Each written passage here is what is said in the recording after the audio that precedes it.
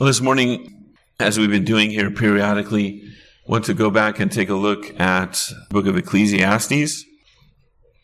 This morning we'll be looking at Ecclesiastes chapter 3, verses 16 through 22. If you would stand in honor of the reading of God's Word, I'll read that for us. And there's some markers that the preacher gives for us along the way in this passage. Look for him saying things like, I saw and I said. These will help us as we work our way through the passage. Ecclesiastes 3, 16 to 22. This is the very living word of our living God.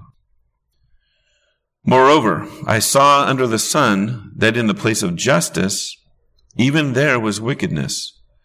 And in the place of righteousness, even there was wickedness. I said in my heart, God will judge the righteous and the wicked, for there is a time for every matter and for every work.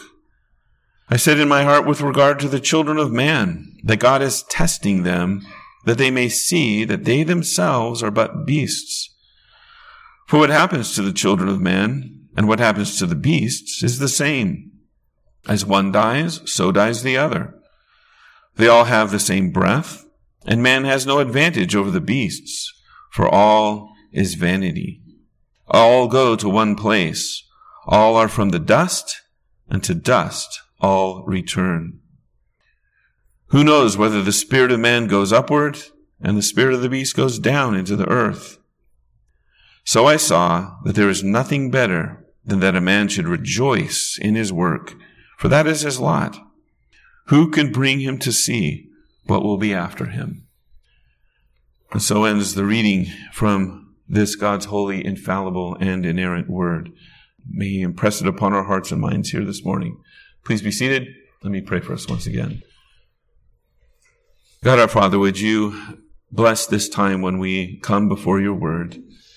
Would you not only bless it, but would you yourself speak to us through your word? Teach us what you would have us learn. Help us to take these lessons to heart and to put them into practice in our lives. We ask it all, as always, in the name of Jesus. Amen. One of my favorite television shows when I was growing up was The Undersea World of Jacques Cousteau. Also kind of like Mutual of Omaha's Wild Kingdom, but I was a Jacques Cousteau fanboy. I loved the adventure of the show. I loved this glimpse we got into a world that's not accessible to most people. Oceans and rivers and lakes, things that live in there. Some of my favorites were the sharks, the whales, or even they did an episode right here in Elliott Bay in Puget Sound of the giant octopus that lives right here in our area.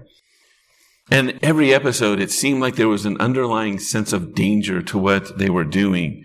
And it was highlighted even by Jacques Cousteau's own narration. It had the sense of, Rod Serling and the Twilight Zone. So now here the coral fish finds its home in the anemone, free from the stings that would bring death to other creatures. And you can just feel the tension of what's going on here. But there was that sense of death just on the horizon, just on the edge of the things that they were doing. Storms that they faced, air running out in their tanks, dangerous animals, all the things that went on.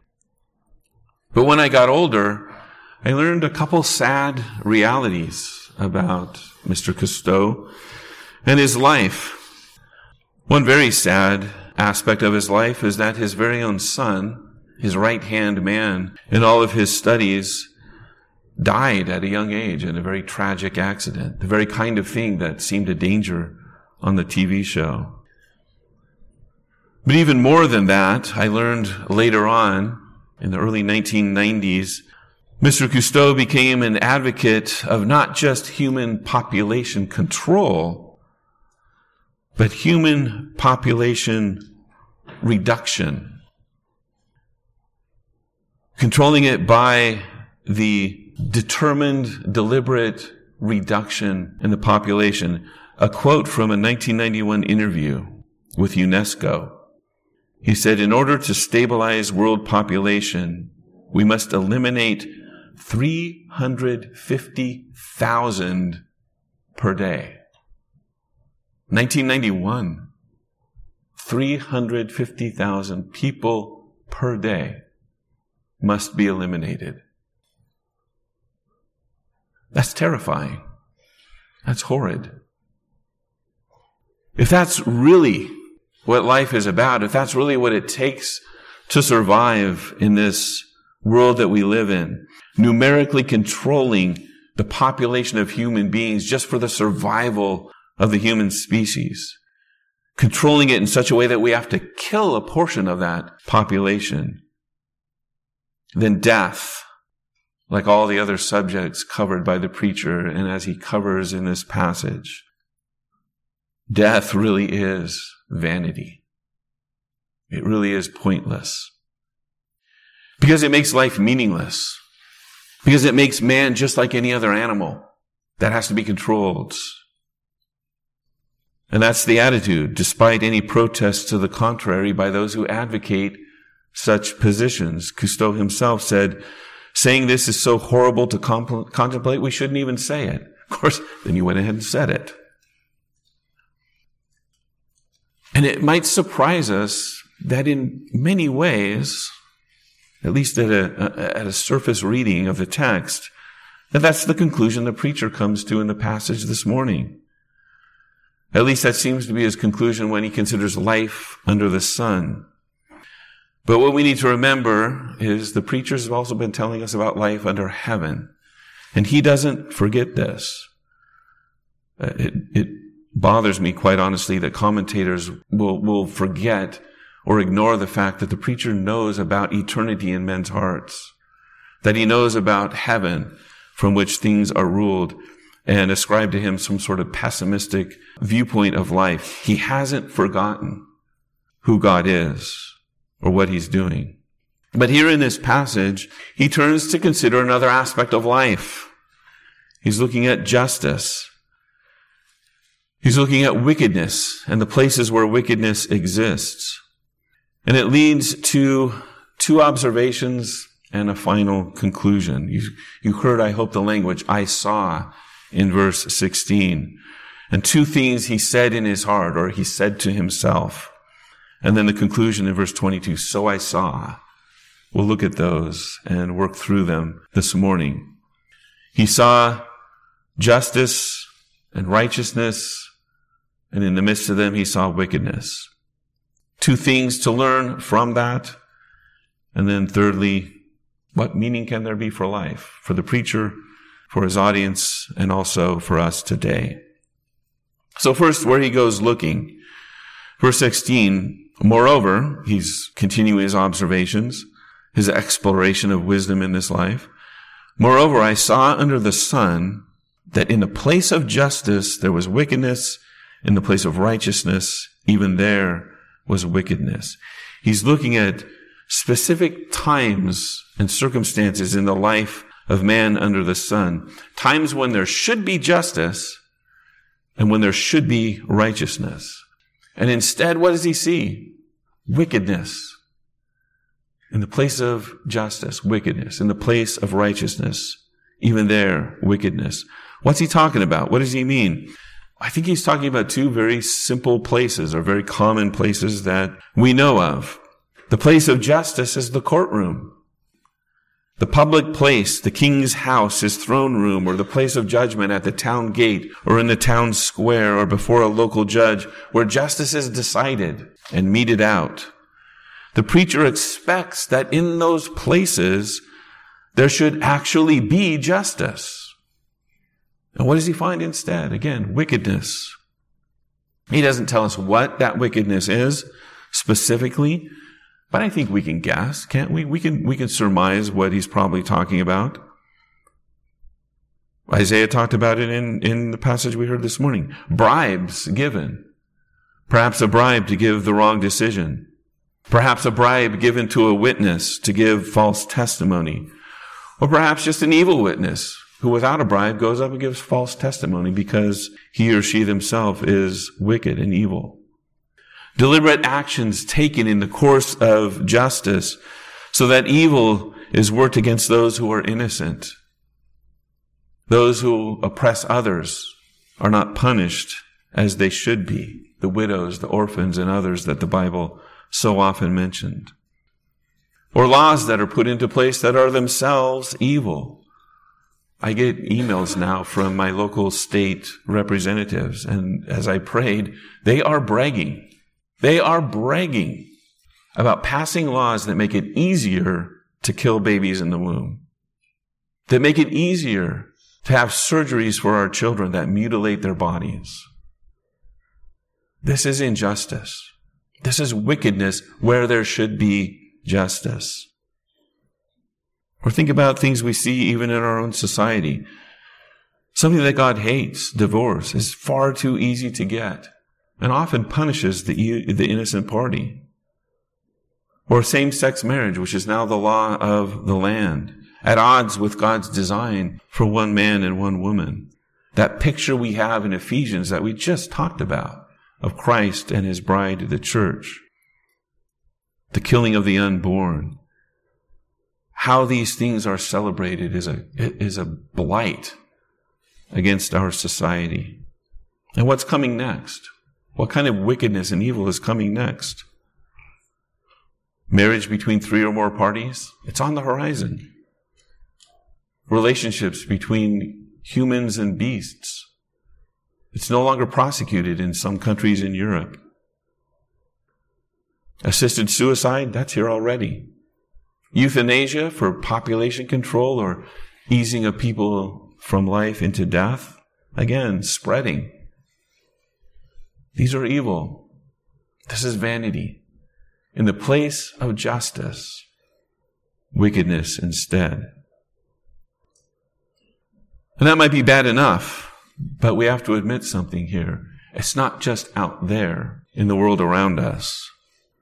There's also the realm of righteousness. In the place of righteousness, even there, he sees wickedness. That's the church. That's the place where God is worshipped. Where there should be righteousness, there's wickedness. Where we should be paying attention to and learning and following God's law, there's disobedience. We argue, we fight, we slander, we gossip. We tear down one another more than we build up. We're proud, we're arrogant, we're judgmental. We hoard what is ours and fail to share it with others. We seek to lord our position over others. Or maybe we're jealous of others' gifts and blessings that we think we should have. We're not content with what God has given us. We complain and we complain and we complain. We want things our way. Again, we do exactly the opposite of what Paul has been teaching us in Ephesians. We do not submit to one another in love. We're complacent in our worship. We're complacent in our fellowship with one another. We're lacking in prayer. We're lacking in our study of God's word. There is wickedness in God's own house. And I don't just mean in any one congregation. We're all sinners, and we deal with that each week as we come in repentance as part of our worship service. But I mean in the church. We Reformed, we're known as arrogant, proud, angry, contentious people. That's a blight on us. It shouldn't be. So before we're too judgmental about the world around us, we need to look at the log in our own eye. Again, judgment begins with the house of God. Well, neither one of those is a very pretty picture of life under the sun, is it? The preacher saw it, and if we're honest, we see it too. Well, then he makes 2 observations. First, in verse 17, I said in my heart, I said to myself, God will judge the righteous and the wicked, for there's a time for every matter and for every work. When he says that God will judge the righteous and the wicked, he doesn't mean just that God will make an evaluation and say that's right and that's wrong. But that judgment includes the punishment or reward that goes with it. It's the full scope of what judgment means. God not only determines who is right and who is wrong, but God punishes the wicked and rewards the righteous. That's related to the rest of his statement, that there's a time for every matter and every work. This is a direct echo of verses 2 through 8, really. A time to be born, a time to die, all the way down to verse 8. A time to love and hate, a time for war, a time for peace. Under heaven, under God's rule, there's a time for everything. So as he considers the evil and the vanity of this wicked life under the sun, the preacher allows again this intrusion of life under heaven, which corrects the wickedness of life under the sun. The preacher is confident God will judge. God will punish. God will reward. This is life under heaven. This is life under the authority of God. He's already told us that God is in control of every time and season, but he's adding here that God is also in control of judgment and of justice for every time and for every season. In that right time, in that right season, God will correct the injustices of life under the sun. He's told us that God has put eternity in men's hearts. And so I think implied here as well is if it's not corrected in this life, it will be in eternity. I think the preacher does have a sense of the afterlife. He does have a sense of eternity. That's partly why eternity is in our hearts. We long for justice. We long for righteousness. God will judge at the right time, in the right season. So we can take heart. Don't forget that every wickedness, every injustice will be set right. That's true whether you and I see it or not. So there's a sense in which we need to be content that we do serve a God who will set things right. Every work, every matter will be judged and punished or rewarded. We've actually seen this the last couple of weeks in our Tuesday night study. A couple of weeks ago, we looked at Psalm 73. The psalmist Asaph has a very similar complaint about the wickedness in the world and how the evil prosper. And he tells us in the middle of that psalm that his heart, his mind was changed when he went into the place of God to worship God. He confesses that he'd been a beast in his thinking up to that time. But now, having gone into the house of God, having considered God and who he is, he knows that God will judge the wicked and they will have their end. This last Tuesday, we looked at Malachi chapter 4, a complaint. Evildoers again, they prosper. But he hears the word of the Lord in chapter 4, verse 1. The day is coming. The day is coming, burning like a furnace, when all the arrogant and all evildoers will be stubble. And their ashes will spread over the earth, and the righteous will walk on them. So just like we are to be content with the things that God gives us in life, the 10th commandment, not coveting, we're also to be content with the circumstances that God gives us in life, including the very unfortunate and very disturbing circumstances of injustice. I'll talk about that more a little bit later. And sometimes being content with the circumstances is far more difficult than being content with the things that we have. Well, the second observation that the preacher makes in verse 18 and following, I said in my heart, I said to myself, with regard to the children of man, that God is testing them, that they may see that they themselves are but beasts. And then he goes on to describe how both men and animals die. They come from the same place, they go to the same place. They came from the dust, they go to the dust. Vanity. Might be a shocking observation to make. Men are just like beasts. But isn't that what we're taught in grade school? Human beings are just another form of mammal, classified among the mammals. Did that bug you when you were at school? Kind of bugged me. Is it true? Is it true that men are just like the beasts? Well, yeah, the preacher's right if we, again, only consider life under the sun. Because if all is vanity under the sun, if all is meaningless under the sun and futility, if all die, And he's already told us this truth earlier in the book. If both man and beast are made from and return to the dust, as verse 20 says, then we are no different. There's no advantage, despite all the learning and knowledge and understanding that human beings might have. There's no advantage. We come from the same place. We go to the same place. Verse 19, the preacher says that's vanity. This way of considering things in life under the sun is vanity. And that leads to a real problem, a real question or statement. Verse 21 is really difficult to translate. And the translation we use here, the ESV, turns it into a question. Who knows whether or not the spirit of man goes up and the spirit of beast goes down? And I think in the end, that's not the best translation. The technical aspect of it hinges on actually one letter in the sentence. But I think it's better to understand it this way. It's a different kind of question. Who understands? Who understands that the spirit of man goes up and the spirit of beasts goes down? In other words, what the preacher is asking is, who gets it? Who sees that there really is a difference between man and beast? This is the test from God. Or another way to put it, God is exposing this reality to us and seeing if we'll get it. Who's going to get it? Who's going to understand it? Who sees that there really is more to life than life under the sun? Who's hearing and getting the message that the preacher wants us to get, that there is a God and that he rules everything from heaven, the times, the seasons, that he exists in eternity, that man himself has an eternal destiny, and that God will judge that eternal destiny as he judges every matter, as he judges every work. So again, who gets it? Who understands this? Who realizes that eternity itself is at stake?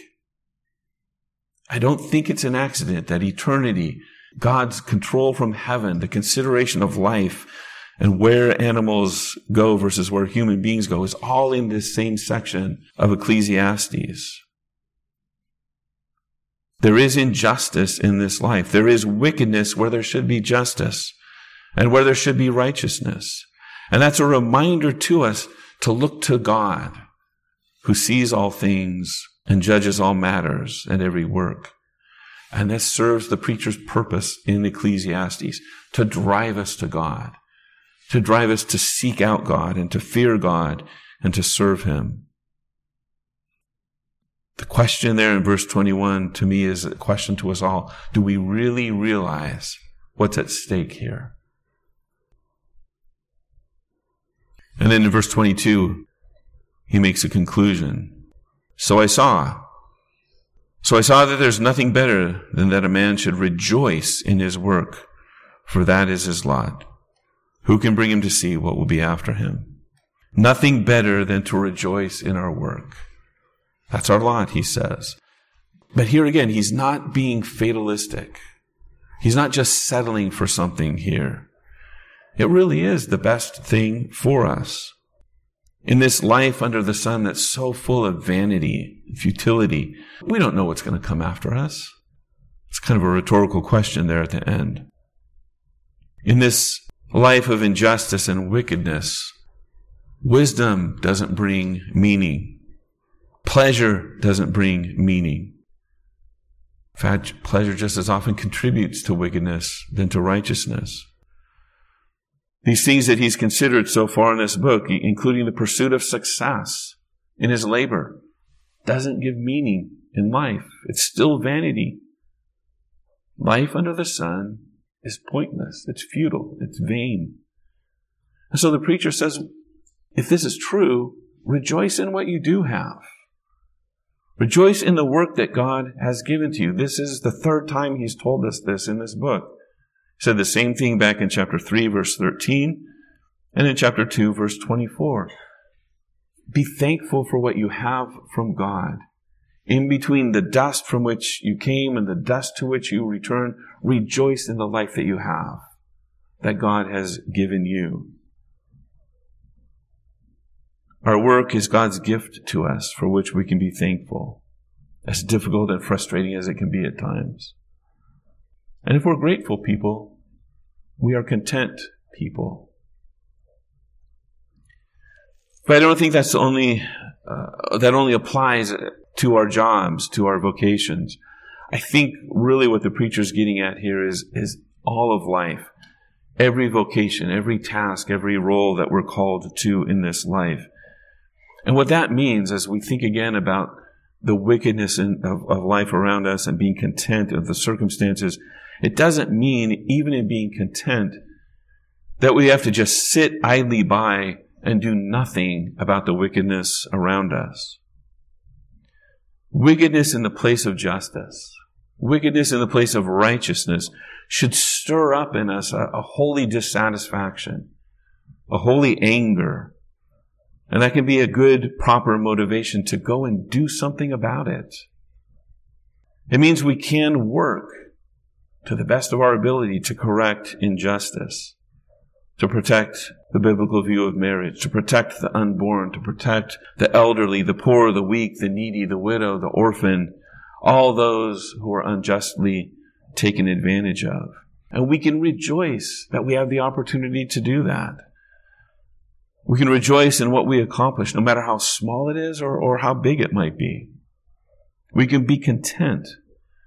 Jesus said, the poor will always be with you. These injustices will always be with us until Christ comes again. But we can rejoice in what he enables us to do, how big or how small. And who knows, maybe God will do something significant through us. A William Wilberforce or one of these other great agents for change. Because in the end, we have the assurance, we have the knowledge, God will judge. Verse 17, he will judge the righteous and the wicked. And for us who have Christ, that judgment is nothing to fear. Nothing to fear. There's going to be wickedness where there should be justice. There's going to be wickedness in the very place where there should be righteousness. But those are reminders, or should be reminders, we ourselves are wicked. We ourselves are sinful. Every one of us has acted unjustly. Every one of us has lived and acted in some way, shape, or form improperly and even wickedly in the community of God's people. Without Christ, we face judgment. A time, a place for every matter, for every work we've done. That's a sobering reality. But if we have Christ, again, we have comfort instead of fear. Because we have in Christ Jesus, the one who's received already the punishment that we deserve, the judgment that we deserve, who stood in our place and took God's judgment on our behalf. In terms of life under the sun, what was done to Jesus was a great, incalculable injustice. What was done to the Son of God was wrong. It was evil. But now think about it in terms of God's rule from heaven. A time and a place and a purpose for everything. What was done to the Son was planned by the Father. What was done to the Son underwent willingly. And did so for us, for every single one of his people, to everyone who would come to him in repentance and faith, to us poor, wicked, unjust sinners. This was God's purpose under heaven, to turn us from our sins in repentance, to cling to the faith that he's given to us. And that means there's an eternity awaiting for us. That eternity that's been placed in our hearts. An eternity waiting for us where there will be no injustice. Where there will be no wickedness. There will be righteousness and peace and comfort and joy. And we will rejoice in God and in Christ, who is our Savior. We'll be working. We don't know what we'll be doing to work. We'll have something to do. At very least, sing God's praises. But there'll be joy in that work. What the preacher commends to us here in Life Under the Sun will be true in all of its greatest fullness and blessing, true joy in the work that we have in the new heavens and the new earth. And because of that, I think the preacher's conclusion can be our conclusion as well. Rejoice. Rejoice in what you have here under the sun, in this life under the sun. Because in some small way, and maybe God has blessed you and it'll be in a big way for you, but in some way, shape, or form, the joy that we have in this life is just a small foretaste of the joy, the eternal joy that we'll have in heaven. Let me pray for us.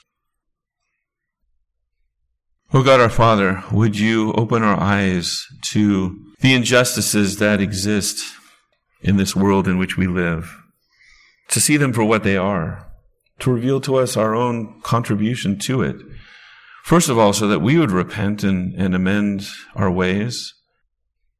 And as you give us opportunity, O Lord, so that we can do something about it, whether it's teaching children the truths of your word, teaching them to ourselves, studying them, learning them, putting them into practice, taking other kinds of action as you would call us and give us opportunity. But especially, O Lord, would you help us to see that every good and perfect gift comes from you, and that the life that we live on this earth is a life in which we can rejoice and experience just a little foretaste of heaven. And perhaps even experience that here as we gather together each and every week as your people to worship you and to sing to you and to hear from you. May this also be a little foretaste of heaven for us. All this we ask, O Lord, in the name of Jesus our Savior. Amen.